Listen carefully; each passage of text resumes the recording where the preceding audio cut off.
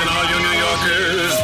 Excuse me. Taxi. Okay, man, we're looking around. This is the 77 WABC minicast. This is Dreams by the Cranberries. This is a birthday bumper music selection by my friend Jennifer Sabetti, who is a great friend, a longtime friend, and lives in Minnesota these days.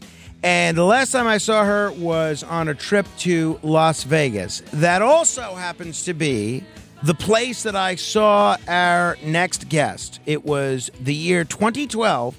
He had just been nominated for vice president by the Libertarian Party. I was out there at the convention, and we had moseyed our way up to, not only he and I, but about 6 others, to the Lucky Bar at the Red Rock Casino in Las Vegas.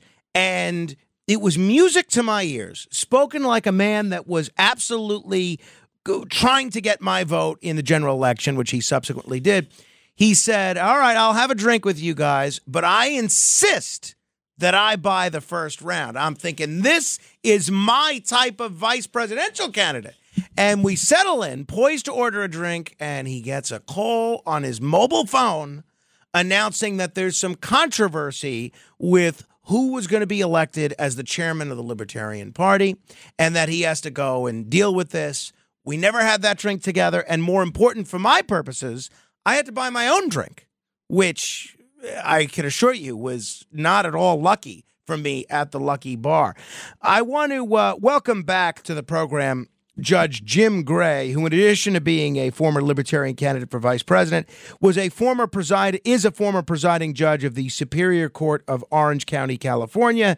He also is sort of a Renaissance man. He happens to be a playwright and an author whose books include Wearing the Robe, The Art and Responsibilities of Judging in Today's Court. Good evening or good morning, Judge Gray, and I am hoping that I can cash in on that cocktail whenever we're in the same time zone again. Mr. Morano, it's always fun to be with good people. And, you know, I manufactured a whole story just so I could keep from buying you a drink. Trust me, easy either. That is the hallmark of any fiscal conservative. So I can absolutely understand that. And I wouldn't blame you. Now, one of the stories, kind of a serious story, not kind of, a very serious story that I brought to the audience's attention yesterday was the story of this Maryland Circuit Court judge, Judge Wilkinson, who had ruled against someone in a family custody case, a divorce case. A couple hours later, that person came to his house and killed him while his wife and child were home. Over the weekend, I happened to be around another friend of mine who's a judge who sentences some very tough people to very lengthy prison sentences. And he said he could absolutely see a scenario where one of these people came out of prison and came after him. And it led to a whole conversation about judicial security and not having judges hurt or threatened or killed, God forbid, because of what they're doing on the bench. What's your take on how the issue of judicial security can be handled in the short term and in the long term? Well, Frank, this was a horrendous situation, of course. And, you know, when it comes down to it, we deal with a lot of people, a lot of emotion, a lot of their money, and we affect their lives rather substantially. And there's sometimes people that are not exactly mentally balanced either. But they're really, unless you really realize there's some particular threat, there's not much that we can do. Judges try, I think, universally to shield their home address from the public, but otherwise, you know, if you want to track people down, you pretty much can. I had a threat against my life a long time ago, but at least we knew who it was, and it was a guy who was in prison at the time, so that didn't concern me quite as much. But it's a threat. And we're dealing with human emotion and a lot of really important issues, and it's something that you just have to acknowledge. I mentioned it in my book, Wearing the Robe, which talks about the judicial perspective pretty much all the way around, considering just the history and the evolution of our judicial system, all the various court systems, and you know, we're dealing in a lot of difficulty, and it's just something you have to be prepared for, and of course be careful about. But you can't jump at shadows either. So absent a specific threat, it sounds like there's very little that society can do. I think that's true. That's true, of course, with almost anyone. If it comes down to it, we're not living in the White House with Secret Service, and anyone that, we've had people who are elected officers that have been harmed before. It's the nature of the beast, and it's something that we have to be prepared for, but of course be careful about as well. Certainly. Let me ask you, I don't want to spend much time on this because when one mentions the word Trump, it just is an invitation for polarization, and there's really no winning, I think, from a media perspective. But there's a lot of interest in the legal cases of the former president, specifically the gag orders that prosecutors are either seeking or that one judge has implemented. There was an op-ed in the LA Times from somebody who I think was a Trump critic who said essentially that the gag order imposed on Donald Trump is satisfying, but it's also an unconstitutional infringement of his First Amendment rights. You've been a judge. I'm sure there have been applications for gag orders before you, but you've also been a candidate for national office.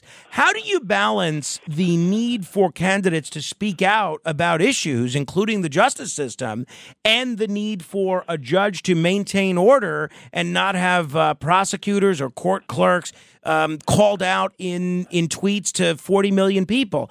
What do you make of the debate over the gag order in President Trump's case? Well, let me share a deep, dark secret with you that you've probably never heard of before, Frank. Life is complicated, and that's certainly true in this situation. We've never, as a country, seen something like this before. But I learned in judicial college, and I bore it in mind the entire time. I'm retired now, but I was on the bench for 25 years. You must not order something that you cannot enforce. And my goodness sakes, it's critically important that we as a people in our country see the judiciary as not being political.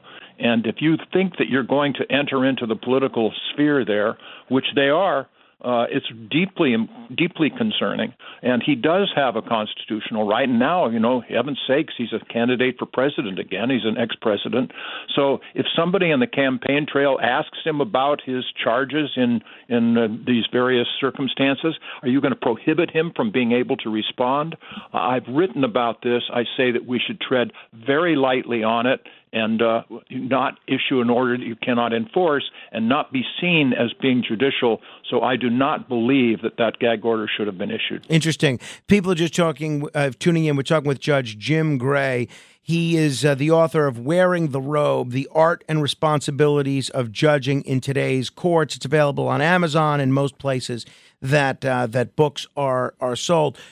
Judge, I have a pretty close friend of mine, and he had an accomplished career as a prosecutor, had worked in the private sector, worked in the public sector, and had really just an incredible resume for a judicial candidate. And I said to him, why don't you run for judge? And I think this person could have been elected. There was just a judicial seat created that he would have been perfect for.